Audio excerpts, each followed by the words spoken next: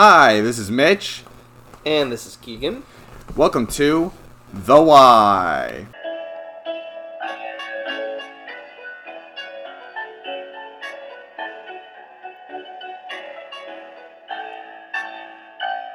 Today we're continuing with part 2 of the podcast from last week. We're looking into America's culture and all that good stuff. Last time we touched on colonialism and the specific traditions based around why we were not involved with Europe's wars up until 1917. And we had finished discussing the particular trends of the armistice, what had happened then, and why even there was a Second World War. Be careful, there may be a lot of tangents ahead, but hey, it's all interesting and fun, so hope you're ready to figure out some more stuff. Strap in. So, last time we had left off, to give a little bit of a recap, we had stopped at... You should do a previously on The Why, and now do a quick summary. Okay. Ready? Previously on The Why. We had finished discussing the ending terms of the war, of the Great War in 1918. When it had ended, which apparently everybody wanted to end at like 11/11/11. Weirdly enough. Yeah. It's lucky. You can make wishes on 11/11. Yeah, there was unfortunately a recorded death at like 10:58 where one sniper shot a guy.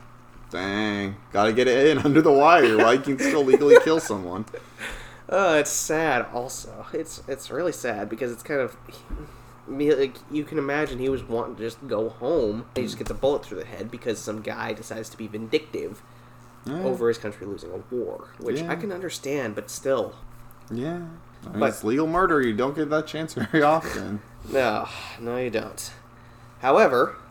the quote that was mentioned was that this isn't peace, it's a 20-year armistice, is almost correct if you go one particular version of it. 1939 is when it's widely accepted that World War II broke out. And the American people, didn't get involved until 1942. Because it was December 7th, 1941. But some other people can go all the way back to the early 1920s when Japan had started doing invasions into Manchuria and China. Yeah.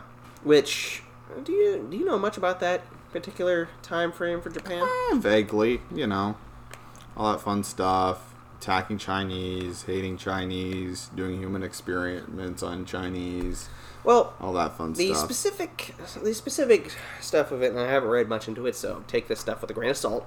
But basically, part of it was Japan they wanted to be like a great power, like any other country that's up and coming. They were wanting more. There was a couple of things that happened with Russia, Britain, and the U.S. that they decided to step in and take a small port from Japan because they're like, no, you don't get to have that. They didn't give a good reason why. They just said, no, you can't have that. And then there was a big fight that broke out because Japan took it anyways, and then there was just a couple of major atrocities that happened in that area, and that went on the list of things that the Japanese people and the Japanese government especially kept as a way of kind of like a list of bad things that happened to them, and they're trying to get like revenge for it, kind of. Yeah. And this is, again, at the time, nothing against the people of Japan nowadays. I think they're great. You gotta love them. They sure know how to do some stuff. And there's a particular quote for the Japanese people that, or by? Quote about. Okay. And hopefully it was it was actually like adapted from like, Israeli folk. Oh boy, okay. The exact quote is that the Japanese are like any other people. Okay. Only more so. This is good so far. They're good like every other people. Only more so. Okay. Which speaks to the specific culture at the time. Mm-hmm. Because a lot of what they were doing back then was they practically worshipped their emperor as a god, which is Shintoism, which is another interesting religion that you can look up. But they were and still are extraordinarily intense about... To live intent? Anyways, continue. They're intense? Very much so. Okay. In that there's a particular soldier, and this should speak to precisely how crazy that can get, who was so wrapped up in the whole, like, stuff that was going on in Japan with how they taught their people, and how they went about, like, indoctrinating them with a level of fanatic fervor about patriotism and what it's like to have an honorable life and other stuff like that. Oh, okay. I thought you were going to do a list there because you did the finger thing, but yeah, just one. All right. Like I mentioned patriotism and the rest. Yeah, or I mentioned patriotism and a sense of honor and what they felt was honorable, basically. Yeah. Which there was a particular soldier who was dropped off in the Philippines, in an island in the Philippines, in 1944. Dropped off there by his commanders and told to hamper Allied efforts wherever possible and to not surrender until his commander personally came and told him to surrender. This is the guy, the story where it's like he's just there forever and then they like find him like 20 years later, something goofy like that. Is that this? Specifically, his name was Hiro Onoda. Okay. And he came out of that jungle in April of 1974. What? That's crazy. That is really crazy, though. And he still... Oh, yeah. That's the other thing is, he still had a functioning rifle, a box of grenades. Basically... So he wasn't doing much. Really. Actually, he was. He was shooting at a lot of the villagers because, like, he wasn't sure if they were actually, like, Allied people or not, but... Okay. And they had to fly... The Japanese government had to fly the commander out there. He was running a bookshop by that time. Really? They had to fly him out there at great expense to get him to stand down. There was an official, like, ceremony with that. There was a couple of surrenders in 1972, a few in the 60s, a lot more in the 50s. There were still whole, like, units running around in Iwo Jima. Yeah, that's crazy. In the late 40s, early 50s. It's funny. It's really, yeah. But it shows just how intense things can get. And part of their intensity was essentially like when Hiro Onoda left, or I suppose as the Japanese would say it, Onoda Hiro, because they do the last name first and the first name last. See, yeah. But his mother had given him a dagger and said, if you were captured, use this to kill yourself with. Yeah, the whole... Oh, crap. What's the word for it? The ceremonial way they kill themselves? Yeah, that's crazy. Not like crazy, like, oh, that's bad. That's intense. You gotta have strong beliefs to be able to do that. So, but going back to the whole thing in Manchuria, there was a couple of major incidents with the army kind of going AWOL, because the way it was explained is that the army in Japan at that time was only controlled by the emperor himself. And the government didn't really have much say in that otherwise. And, like, they had decided to do an invasion of Manchuria because they had tried to set up some commercial stuff there. So, some hotels. And then you need to build stuff, like, build places for people to live in so that they can, work at the hotels. And you need to build transportation systems that they can go there. Yeah. And then there was... the Chinese people weren't particularly happy about that, and so there's a couple of incidents that happened. That's what the Japanese called it. Incidents every time. It's like, so, let's get some army people in there to kind of safeguard it. And there was a few more incidents. They keep going. A few more incidents, and they... By this time, everybody's like, why are you invading China? We're not. Trust me. This is just because we need more security, and it won't go any further. And then, right as he's saying that, another push forward because there was another incident. Yeah. And part of it was they didn't feel like the emperor at the time was up to the standard of leading Japan, so they just basically said... Did it? They just did it. Oh, that's interesting. And basically, and you might want to do some research on this before you really proclaim it as fact. Are you oh, okay, yeah. So fact-checked him. Yeah. So, but that's the basic understanding that I have of it. And so... and that particular concept is wrapped up in a term called Gyakokujo. which is essentially a way of having a pressure valve kind of release where the public, if they need to, and it's done with the right reasons and stuff like that, can disobey government officials if it is considered morally acceptable. Okay. And so if they profess to love the emperor more than the people that weren't actually doing anything, then they could actually get away with a light slap on the wrist. Okay. That's interesting. Because, there's a lot of stuff going into that. The Navy wasn't as happy with that because they were the ones having to do a lot of the fighting as well. Yeah.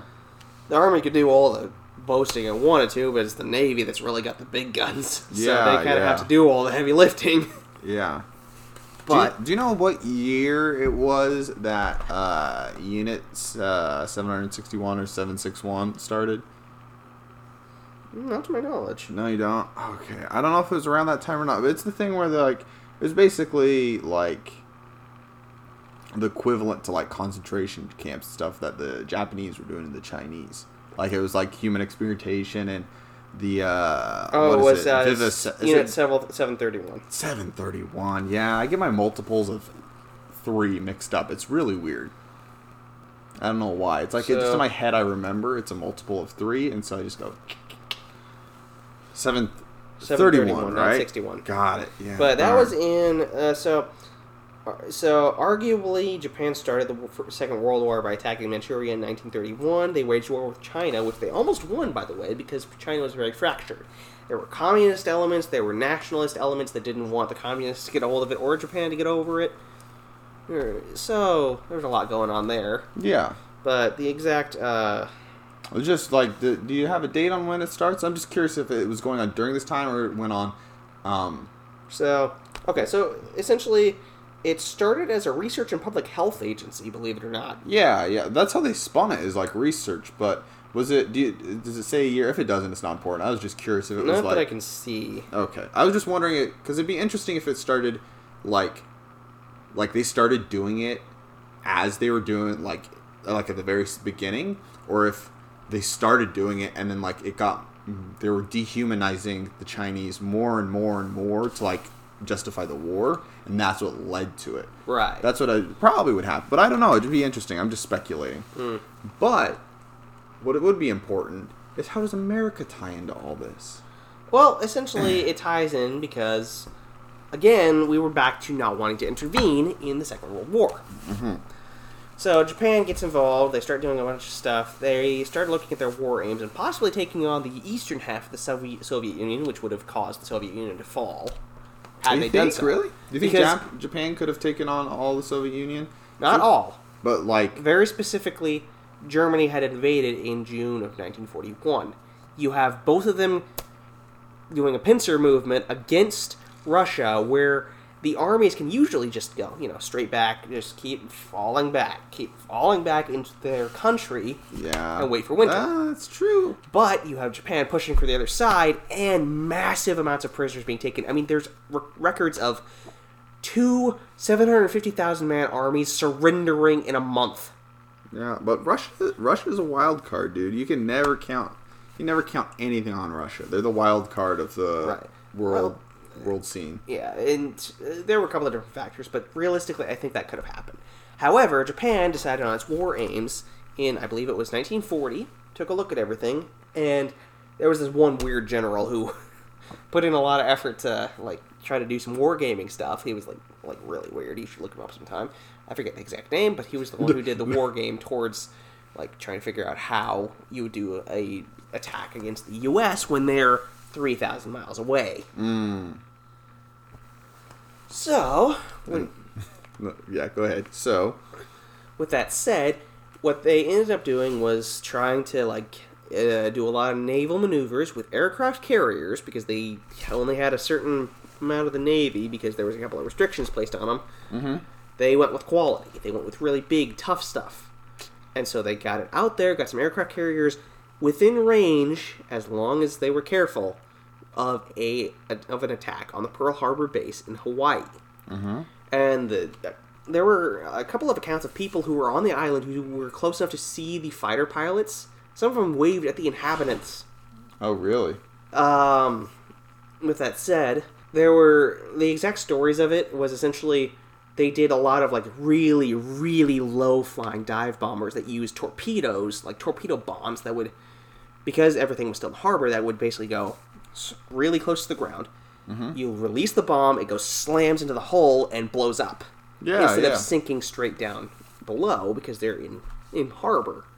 Yeah. So they did that to a couple of them. There's several very nasty stories about people who were trapped within the ship and only had a certain amount of air pockets because what the U.S. had done to make them is essentially make the holes that much tougher to ensure, you don't actually bang into something and rip it open. Yeah. But that also made it harder to cut open to get the people out. Yeah. There's stories of people who survived and had to count the days down, and there was other people who drowned or suffocated. Did you hear about the story where a guy recently, like, not that recently, like a couple of years ago probably now, of like a chef and the ship sank and he was alive in it? That happened fairly recently. It's interesting. You can see there's, might even be on YouTube, but it might be live leak. I don't know. But there's a video of the divers coming in and they're doing like body recovery and they come up and there's just a dude in there alive. It's crazy. Oh boy. But yeah, the stories are awful because it's not like there's a lot of water going in, yes, but they're in port.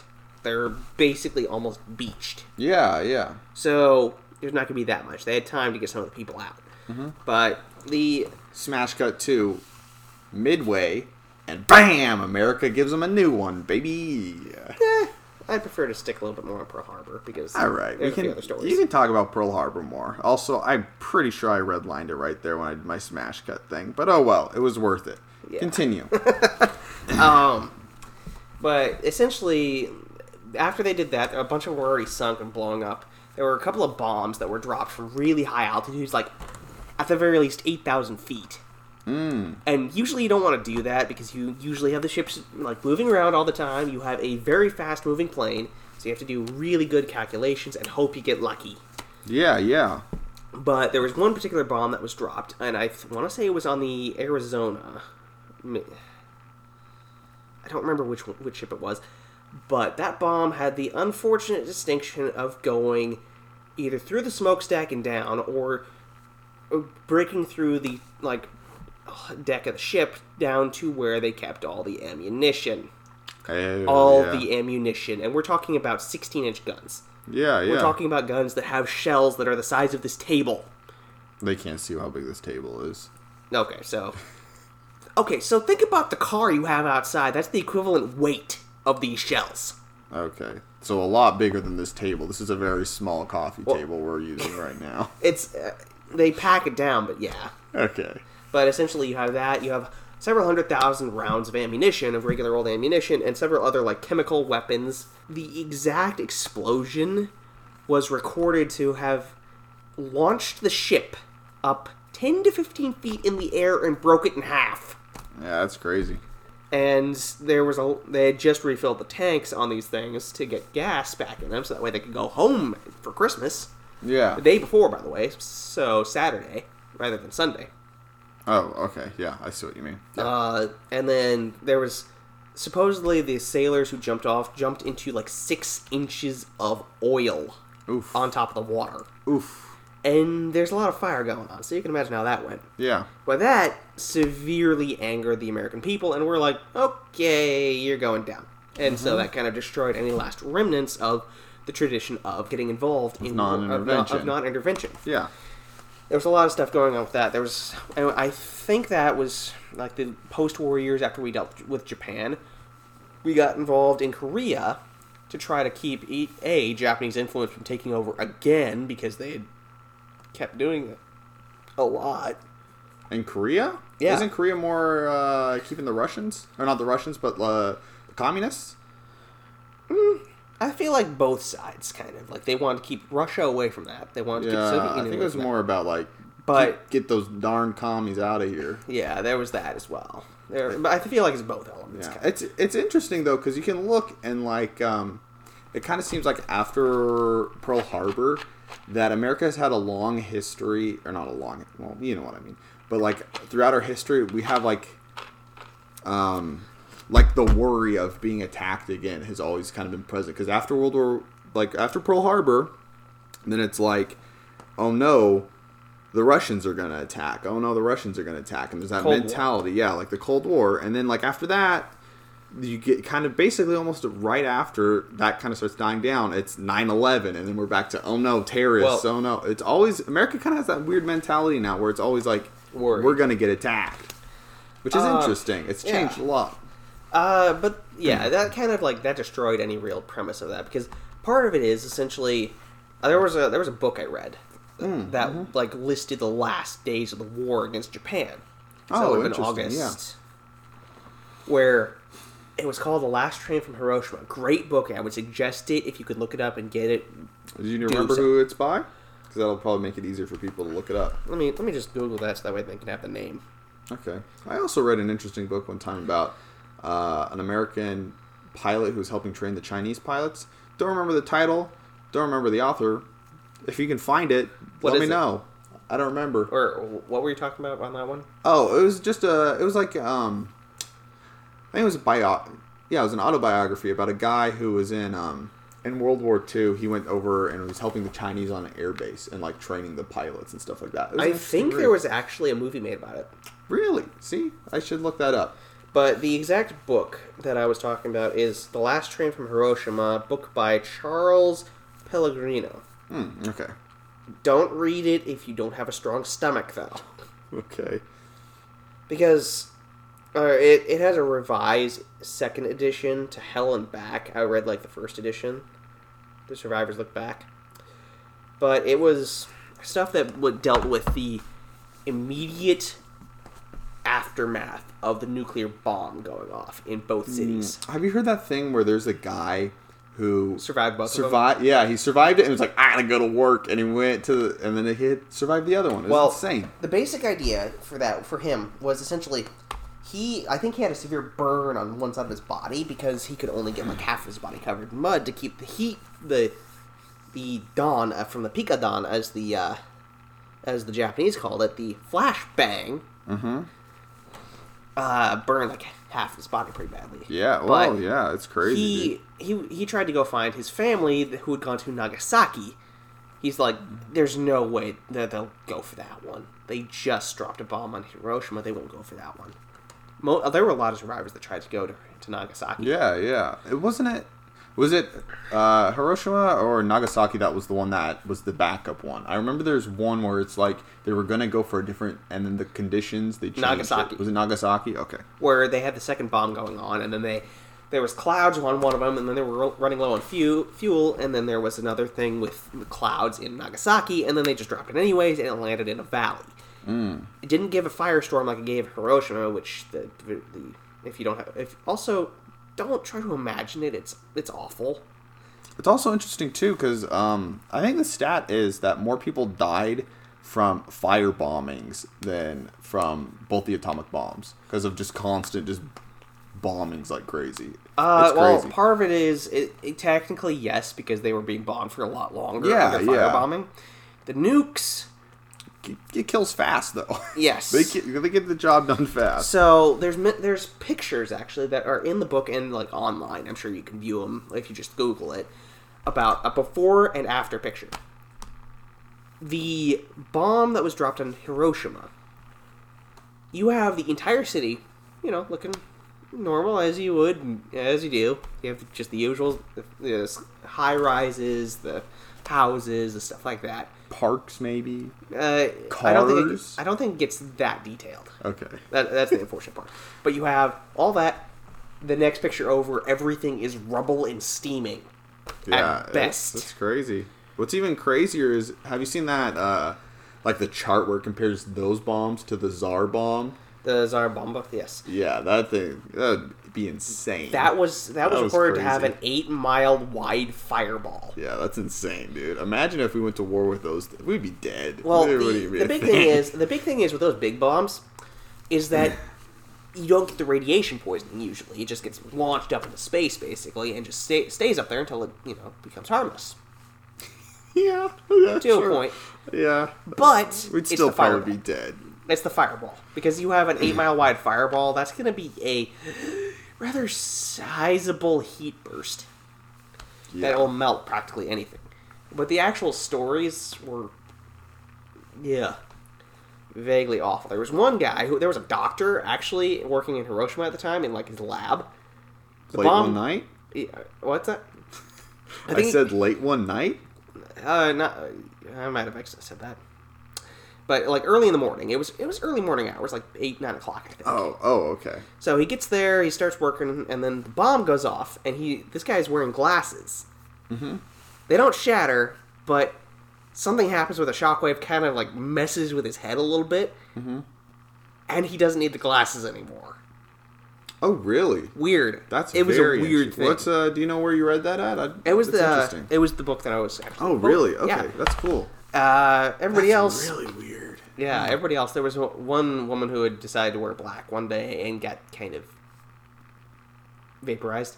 I think a lot of people kind of got vaporized. But there's a couple other stories. There was the exact stories. I remember I could only read like 2 or 3 chapters at a time because I used to be a voracious reader. Yeah. But anymore, it's hard to kind of like. Yeah, it's hard to find the time. Definitely. But another reason why I couldn't is there's a lot of descriptions of like this was mostly civilians, women and children, basically, because they had conscripted practically every single fighting man they could. Yeah. And like you have the firestorms where you have like actual like tornadoes that keep going up. There was radiation stuff. They couldn't see the sun because of how smoky and hazy it got. It's crazy that they rebuilt the cities, though. That's impressive. And there's still they actually have a memorial for each one. Yeah, but look up the book if you get the chance. It's important because it kind of reminds you of the human suffering that went on. Yeah. Do you want to tell them the title one more time in case you sold them through this? Okay, so the title of it is The Last Train from Hiroshima, and it had a second revised edition called To Hell and Back. The Last Train from Hiroshima, and then the ending of the first original title was The Survivors Look Back.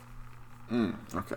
Yeah, that's interesting. I might read that at some point. So, the story focuses on individuals such as Tsutomu Yamaguchi, a Hibakusha, translated as explosion-affected person who was the only person confirmed by the government of Japan to have survived the Pikadan flashbang of both attacks.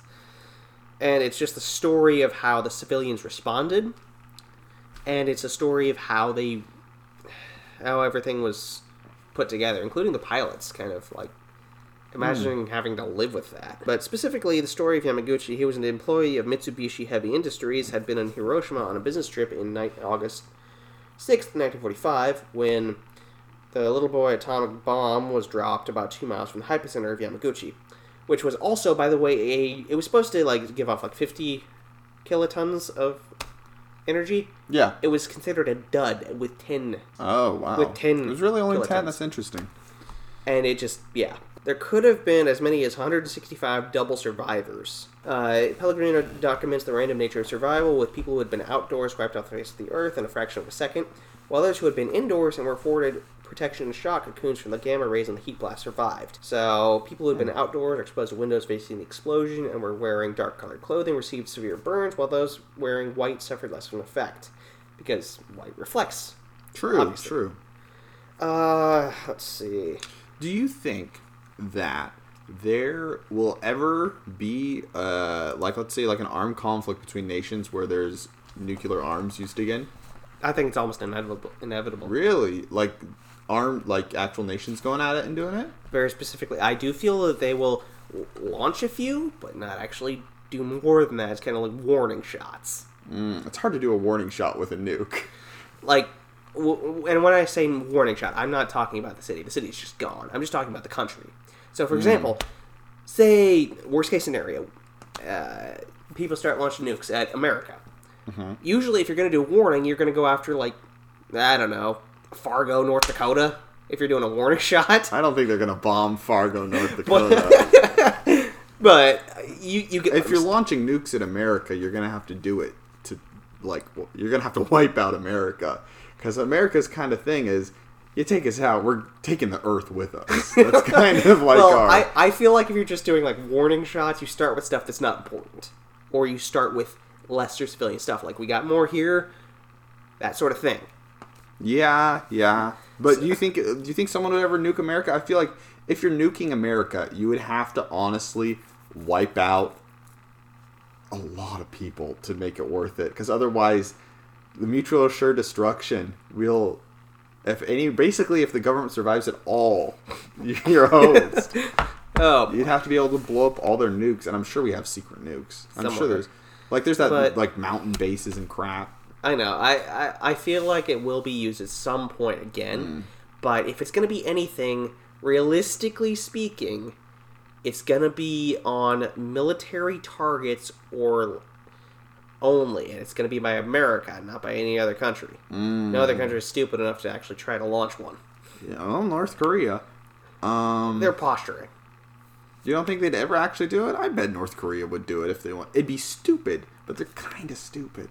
Not they. Specifically... Kim Jong-un. Well, all of them are kind of stupid because they haven't risen up against him yet. But, yeah, Kim Jong-un is... They're probably pretty stupid. But I think they're actually not that stupid. I think it's like... the reason they haven't launched them is because they know... If he launched the nukes, that'd give America a reason to come to war. And I'm sure he knows that they can't take on America. I mean, they did win once, technically, but... Well, that was because we weren't putting our back into it. We had just gotten out of the Second World War. They were also fighting a split faction as well. We didn't want to blow up the entire split faction. That's true. So, you get the point. Mm-hmm. Yeah, I feel like, personally, if we ever see a nuke used in a hostile way again, I think it'd be more from, like a terrorist thing. Yeah. I can't see nations really doing it, unless it was, like, a rogue nation that was, like, attacking someone and they knew that they couldn't retaliate, because it's like suicide if you can attack for example, anyone. You're talking more along the lines of say Iraq going after Jordan or some small like really tiny thing there where they don't actually have it, or weirdly enough Belgium. I mean, they're small. That's true. That could happen, I suppose. I don't really see... I'd be surprised if America ever gets attacked first, like, or if there's just a mass invasion of America, I could see America going like, screw you guys, we're going nuclear. I could 100% see that happening. I wonder if they would actually ever say that, just as he's doing it. Screw you guys. I 100%, like, if America legitimately got invaded and it was like, we're losing this, guys. Even if we weren't losing it, even if it was just like, say Chinese came and something and like started invading, I feel like we'd nuke the crap out of them. I feel like America would probably do that. And now this brings it to the conclusion. Would we actually survive that kind of... do you think there's ever even a chance that somebody would ever attempt a land invasion of America?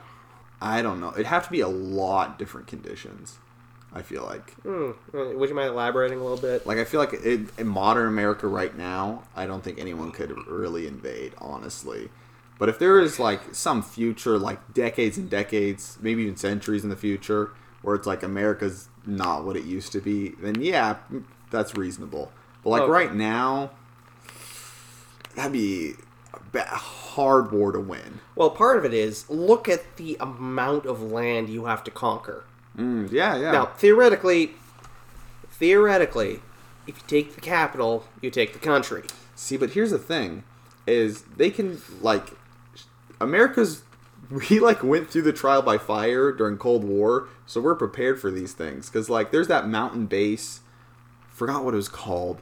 It's like in the Alps, not the Alps, the Appalachians, or something like that. Where it's like, if, like, I don't know if we can swear on this podcast or not, if the crap goes down, then it's like, our government goes there, and it's a base in a mountain that can withstand nukes, and it's just they just chill in there and go, let's shoot nukes here.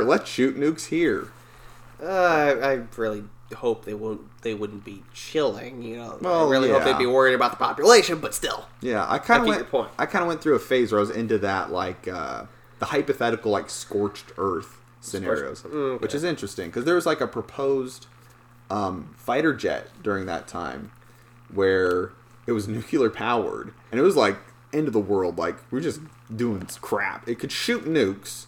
It was also nuclear powered, and it dumped nuclear waste, like a ton of nuclear waste. It could, like, be in the skies indefinitely and just dumping nuclear waste on the land, shooting nukes. That is so ridiculous. Yeah. But going back to our actual stuff there. We kind of got on a tangent with the nukes, but I don't know. Nuclear stuff's kind of interesting. But yeah, going back through that, like World War II kind of like ended our willingness to kind of stay out of stuff, because at that point we'd been attacked. Everybody else was just suffering from severe problems. So, for example, Germany, after 1945, after the reparations, there are pictures of people actually wheeling around massive wheelbarrows of the German currency marks. Yes, because they become so worthless because they printed off so many of them. That was after World War I, wasn't it? Isn't it when they had to a pay? lesser extent, but okay. World War II was where they had to really pay everything. Because I mean, you don't just exterminate 6 million people because of racial views, or more. Yes, way more. And just go back to, hey, we're sorry, we kind of elected a guy who made us do all this. Yeah, it's kind of a telling story how easy it is for the general public to just get manipulated into being horribly evil. Actually, there is an interesting story based around that, and kind of the interventions since then. We'll finish that. We'll do that story in a little bit, but yeah, the interventions kind of scaled up from there. You have Korea in 1950. You have Vietnam in the 60s. The Cold War was kind of its own thing that was weird. It's during all this time though, because the reason we went to war in those two places was because of communist was because of the Cold War, yeah. And then you have the Persian Gulf in the 90s. Yeah. You have the War on Terror, which kind of really kicked it in. It's interesting too with Afghanistan, because in Afghanistan's an interesting country when you look back at stuff, because it's when Russia invaded and it was during the Cold War, and we're like, hey, Osama, go haze these Russians. That's the basic idea, and there are actually parallels to a Mexican terrorist, and no offense to Mexican people, you guys are great, and I know that some of you who are historically minded might revere this guy as a patriot, but back in the World War I days, there was a guy by the name of, what was his name? I don't know who you're talking about. Cesar Chavez. No. No. The drug lord guy who everybody loved. Hold up. Let me just think for a second. Right. It wasn't Geronimo. That was an Apache guy. Geronimo. It was, I forget the exact name, but he was pretty famous at the time because, he had tried to take back some of the territories and, ride across the border and do all that sort of stuff. It was, oh man, I am this close to getting his name. Oh dang, that's the worst. The tip of the tongue, that's... Pancho Villa. That's the name he's known by. Okay. It's probably not the name he actually had. Oh, yeah. But there was a lot of similarities between the two, believe it or not, between him and Osama bin Laden, in the fact that we thought we could actually work with him, train him, use him as an ally. Yeah. But that didn't turn out as we'd hoped either way. But interesting little parallel there, which we might want to look into later on. Yeah. So, looking at all of this, do you think it was wise for us to ever be non-interventionist? To ever be I would say, yeah. Okay. I feel like we may have probably lost our way a little bit and become a little bit too much of an empire. Fair, because we are kind of we're an emperorless empire. Well, the basic idea is essentially, it was the same thing with the British Empire for a while, but after World War I, there was a lot of public backlash on what you're doing. So the thing is, the way the governments thought was in World War I, when they started making the agreements and stuff, it was done in secret. They did all these little things where, okay, you'll get this province, and you guys will get this province. There was an interesting little story about Italy where literally both sides are just it's Italy's just, if you can imagine them being personifications, it's the Italy ambassador is just sitting in a room. Britain walks in and goes, so you want to join us in the war? We'll give you this province and this province and this province and all this money and da-da-da-da-da. And then they walk out, and then the German guy walks in, having overheard what they were going to offer. And then, is that all they offered you? We'll offer all that along with this, that, and the other thing. Yeah, Italy's got a funny history with world wars. And not only that, but it's just it's open auction, basically. Mm-hmm. But by the time the documents were released by the Bolsheviks in 1918, everybody had lost millions. Like 10 million soldiers, 7 million civilians at the end of World War One. Yeah. And by that point, everybody was like, "Really?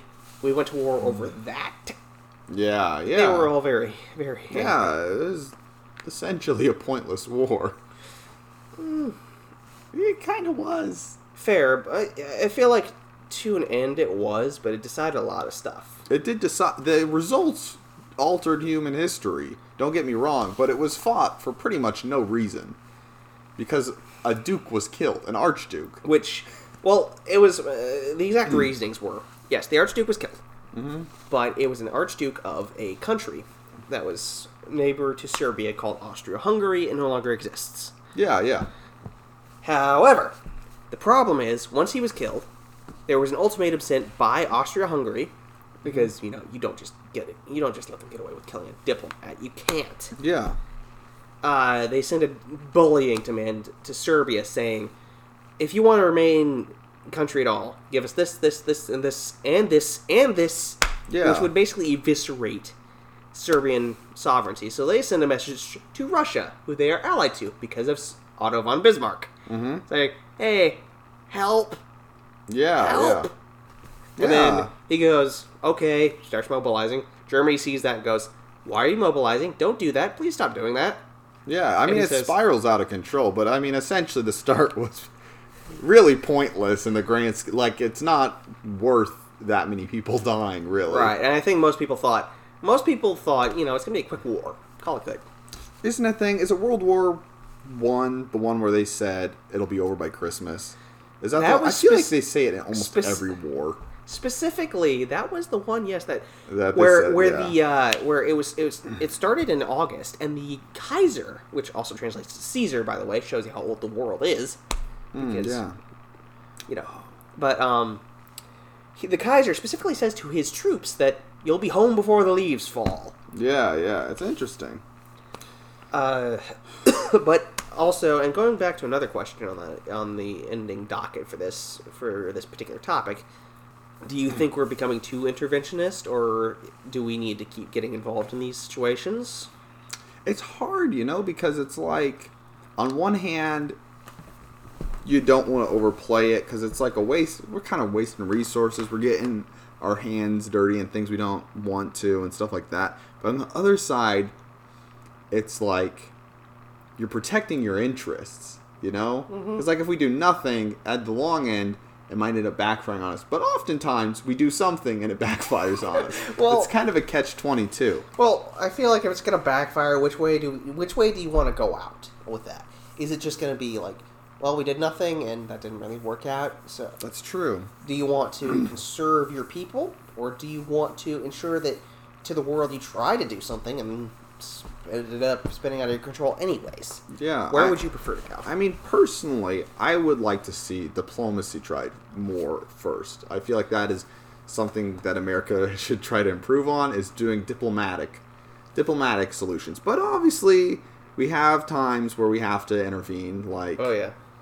There is one important detail, is that most people think of diplomacy as the kind of like the weakling strategy out. You kind of like, hey, it works. Conflict.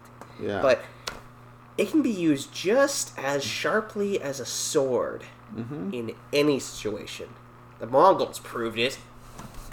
That'd be an interesting to do a podcast on the Mongols. The Mongols they're insane. They're great. They got their act together. Those bows and arrows on horses.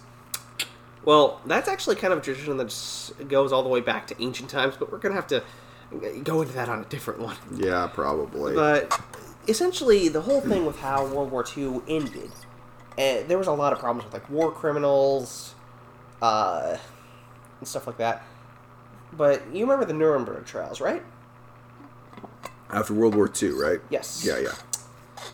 And do you remember the particular like phrase that most of the German like higher ups, especially, but even like German soldiers who were being tried for war crimes? Yeah, it was only following orders. Exactly. Yeah. Which, this is kind of interesting. It's a little making light of the situation, but I had a job a while back, right? And the person who's running this place was kind of crazy. And me and, like, one of my friends who had the job, we realized we would probably have been Nazis. Because, like, a whole bunch... She'd give us crazy things to do, and it was like, you know, I don't want to do this. I feel like it's wrong, but also I don't want to start trouble, and I don't want to be the odd man out and stuff. Mm-hmm. And so it's interesting. I mean, it's like a microcosm of it, obviously, but it's like...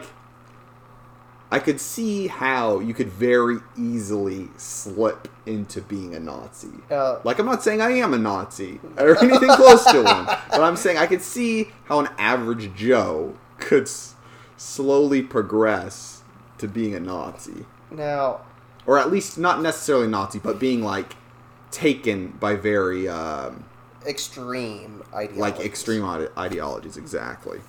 But there was a particular experiment, you might have heard of, by the Milgram trials. Do you ever remember hearing anything close to that? An experiment? Yeah. I'm really close to the mic. That might have been really loud. It's called the Milgram trials. Give me the deets. Alright. So, for those of you who don't know, the Milgram trials were started in 1961, by a scientist, I don't remember his first name, but his last name was Milgram, so... Where he had put an ad in a newspaper for, you know, like college students, basically, because, you know, they'll do anything for food. Mm-hmm. He put an ad out, specifically looking for a teacher to teach to a learner. He would be running the experiment. Mm-hmm. And a few people signed up. And they were set in a room, in front of a panel with walls around them, kind of, and they had a listener on the other side of the wall who would be answering questions that they would be giving. Oh, this is the electric shock one. Okay. And what ended up happening is they would progress through the series of questions, and if the listener got the questions wrong, they would be electrocuted. And there was a certain point where the listener on the other side of the wall was told to get the questions wrong. And important detail here, none of the listeners were actually being electrically shocked. They were just, the college students were just being told that they were doing this. And they're like making and like acting like they were shocked, right? Yeah. Yes. Now, there was a certain point where they were told to like get the questions wrong, or if you have a certain amount of like certain questions wrong, you get up to like 9 or 10 questions wrong, you're going up to a 450 volt shock. That's hot. That's high. And like there was a certain point where they have the listener like start making like groaning sounds, start banging on the walls, and start yelling, "Please stop shocking me! I have a heart condition." And the person who is like administering the electric shocks, it turns to the guy and goes, "I don't like this. Can we stop doing this? He sounds hurt. He sounds sick." The experiment requires it. You have to do this. There is no other way. Mm-hmm. And there was a certain point where the listener would just stop making noise, making it think that and that was considered to be a wrong answer. So more electrical shocks, and this coming from a people who had been indoctrinated in the idea of more of good people who are part of the country have a moral obligation to ignore orders that are evil or otherwise. These kids who had grown up in that society had been willing to give the full 450 volt shock 4 separate times, several times, to an already unconscious person just because somebody in a white coat told them to do it. Yeah, it's the lab coat effect. It's the same thing where, like, if you wear a reflector vest, you can get anywhere. Anywhere you can get it behind the scenes. Anywhere you can get in concerts for free, as long as you look like you know what you are doing, and you're in a position of authority. You can get anywhere. Yeah, and the big thing with the reason why, like, that is actually the reason why they said they were just following orders. Think about who's at the top. Think about Adolf Hitler and the rest of the Nazis who were willing to imprison and shoot people just for not following orders, including your family if you were unlucky enough to have that. Unlucky enough to have family? That's funny. You know what I mean? Yeah, but that is. If you were unlucky funny enough to have like family be in the like firing line. Basically. I know what you meant, but it was just funny wording. Yeah, I know. Funny stuff. So pretty There's usually pretty good reasons for getting involved in like wars, but the U.S. has gotten involved in a massive amount of them. So it's kind of an interesting, open-ended question that leads to a lot of stuff. Yeah, for sure. Well, what do you? I kind of answered it. What do you think? Like, do you think we should have gotten involved in Afghanistan? Do you think we should have gotten involved there? Somewhat, but not to the extent that we are now. Go in, deal with stuff on the ground as needed, try to keep peace a little bit, and then try to install a government. Try to install stuff that actually works. I will say, I don't know if I agree with the idea of installing a new government, because, like, who are we to say that our way is the best way? Right. I mean like, I'm not talking about installing democracy. I'm just I'm talking about installing somebody. Yeah. And so get in there, start doing some diplomatic stuff, like trying to get a new person at the top. Mm-hmm. Once you feel like it's been steadied, step out. There's such a thing as overstaying your welcome. I feel like we've long since done that. Here's the thing, though. You pull out too much, you get like ISIS coming. It's a whole... Because you don't want to create a power vacuum. Fair. It's a whole... Right, you do that canoodle. Right. The thing is, like, it should have been finished off within the decade of 2000 and 2010. Yeah, well... I feel... 2000... Oh, between 2000 and 2010, you say? Yeah. Like, don't stretch it out like we have now. There's a lot of money to be made, though, and a lot of oil over there. And we can get that elsewhere. Or at least get it in trade deals rather than just being over there. It's cheaper, and you make more money. I'm just saying. You and your mercenary ways. I mean... Janie did work for Halliburton. That is a thing. Halliburton made a lot of money from those wars. But yeah, these kinds of questions just don't have open ends, or don't have open and shut cases. You have to find out. Well, it's like you could have had a set like decision. I'd say like if you were a brand new nation and doing stuff, but now it's like we've already intervened in some stuff. So now it's like, where do we go? Is this worth it? Is it not? It's like too complicated now. It's ridiculous. Well, I mean, that does make for good conversation topics. Yeah. So, but yeah, in review for all this, we had to change a lot of stuff. And I mean a lot of stuff. What that usually translates to is just unrest and stuff like that. And I feel like our country has done very well with that. Think about what they had to go through just to even get to the point where we can intervene. Our country started 250 years ago. And that's might be a little bit off depending on when they got here in colonialism, but... You do it from like 1776. It's 250. You can just say 250. That's fine. But, like, we survived a civil war. We survived a war of independence with Britain. 2 of them, if you consider, like, how we approached the War of 1812. And we were able to kind of help guide the world through World War I and World War II. Mm-hmm. I feel like we have done some good in the world. Yeah. Nobody, no country, no person is great at adapting to change like that, like at that kind of a pace. Nobody's great at it. We didn't do too bad. I feel like America is interesting because they really did, like, were able to skyrocket, basically, because the World Wars just basically propelled us into, like, superpowered them. Exactly, that's the idea. And there's a certain point where you kind of need that extra oomph to kind of keep things stable. So, question for you. Mm-hmm. Where do you see American culture and stuff going in the next 250 years? That's a long way to conjecture. Yeah. If you can predict this accurately in the future, you'll basically be like, what's the guy that's always on the History Channel? Nostradamus. You'll be on the History Channel if you get this right, so no pressure. I highly doubt that. But I feel like, first off, we already have a craze about technology. It's only going to get worse as things go on. So I feel like at that point we'll have proper like Android stuff going on with people being able to do that. Like, you know, we're like already being able to do that, or like being able to make androids, or both. I'm gonna go with both here. Because it'll probably be. They already kind of have those. But I'm talking like fully developed personalities. Yeah, okay. That, like, where you have androids being people. Mm-hmm. Which also raises some interesting... Ooh, that's going to be a whole thing. We'll have slaves that are them. It'll be a whole...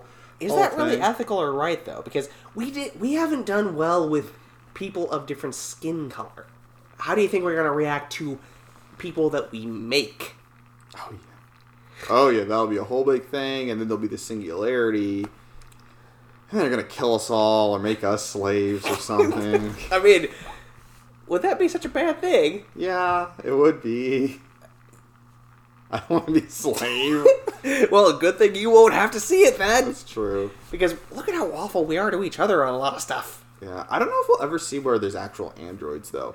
Because really? I feel like most robotics right now, it's very specialized. Fair. And I feel like that's where it'll continue to go, is very specialized automation stuff. And I doubt we'll see, like, the home servant robot.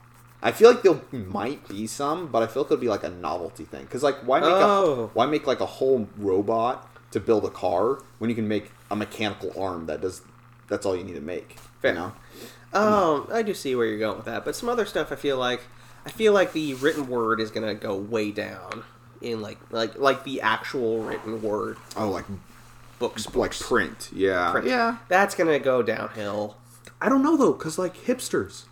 Because, like, vinyls, those are going downhill. And now, like, that's super... You can buy vinyls at Walmart now.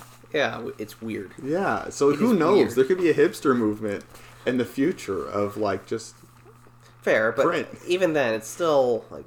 But I see what you mean. I'm sure. It already is, like... in decline. I mean, I like it more than most other people. Yeah. But anyway, other stuff. I feel like we might actually find the next energy source before then. Maybe. Oh, I would hope. Maybe. I would hope. Yeah, 250 years. Yeah, I would hope. Well, by then we probably might have burned through that energy source, and moved on to another one. Yeah, that's true. Because we go through energy at a ridiculous rate. Virtual reality is more than going to be a thing. It's going to be a regular component of everyday life. Yeah, I could kind of see that. Or more accurately, virtual reality, great and all, but augmented reality is where it's at. Yeah, I feel like I don't know. With virtual reality, I could see it getting really big, but it's got to get a lot cheaper and a lot cooler first. Because like the big bulky thing, ugh. Yeah, I mean that's just not streamlined at all. It's not really good. But I also feel like we're gonna get. I don't know if it's gonna be anything like what you might read as part of an apocalypse kind of thing, where you have like a singular government overseeing the entire world, and something goes wrong, that kind of thing. Oh, like the whole new world order type of jazz. Exactly. Yeah. That's that kind of stuff, and then taking over and trying to outlaw certain religions. I don't know if that's ever gonna happen, but I don't want to rule it out. It might. Yeah, it's a long time. Who knows? A lot of stuff can happen. And honestly, I feel like most communist governments are going to go down. By that already pretty much down. I mean, there's not very many communists left. Cuba's not going to be communist very much longer. They're opening up now. They're starting to really They're going like, oh boy, McDonald's is dope as heck. Along with other stuff, it helps to have public faces who play baseball and get them actual good PR. Yeah. But yeah, I feel like most of them are going to go down. If Kim Jong-un isn't stupid enough to try to just kill off his country first. Yeah. Well, that's a whole nother tangent. I'm not going to get on that. Not yet, no. Yeah. But I feel like our society is going to advance to the point where we're going to be able to eliminate a lot of, problems with healthcare, especially. Because look at the advances we're already making. We've gotten to the point where we're able to do heart transplants. We're able to transplant practically every single organ and thing in the body, except for the brain. Do you think we'll see brain transplants? Because that's crazy. We already do that. Skin grafts. Skin is an organ. Technically, yeah. We just don't think of it as such, but I don't think we'll see brain transplants because that would require doing full-on genetic therapy to actually get a new human body, basically. Because you're going to end up loading a new person's consciousness into an old body. We could get to what's that movie called? Ghost in the Shell? No, not anime. Hey, it had a live action release. Whatever, it's still anime. Crap, I almost had it. The Island with Obi-Wan Kenobi. Oh. Ewan McGregor. And it's about, like, they live on this place that's like this nice island, and they're all actually, spoiler alert, clones. And they're actually, like, millionaires' clones. And then when the millionaires need organs, they say, hey, you got to go to the island. Like, it's a paradise and stuff. And they just take them to a back room and, like, cut out their liver and use it. It's crazy. Might have to look it up and watch it sometime. It's interesting. But it's I feel like, yeah. kind of garbage, honestly. I mean, hey, you can make that really fun because there's several movies. I've watched the Alien franchise the entire way through. The first one's great. The rest of them are not good. So you just turn it into Two's good. Two's okay. Two's a good action movie. But you just break it down like you're a film critic. Like, how is this going to go wrong? Oh, look at that. Who's going to die first? Oh, yeah. Fair, turn it into a kind of a comedy thing. That's what I found, where you can make this really good. Yeah. Yeah. But generally, I feel like we're gonna be able to break down a lot more stuff when it comes to like being able to say increase our lifespans for one. Yeah, for sure. Take out a lot of stuff like like a lot of cancer stuff. We've already gotten around to CRISPR. We can easily like do gene therapies to where you can take out the bad stuff without having to worry about like major health risks, like say surgery to take out a tumor in someone's chest, for example, or having to put them through radiation, which basically starts killing off everything.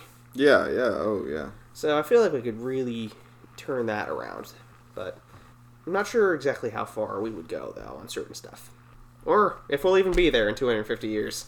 That's true. I bet humans will still be around in 250 We're years. like cockroaches. We kind of are. Anything else you want to add before we wrap it up?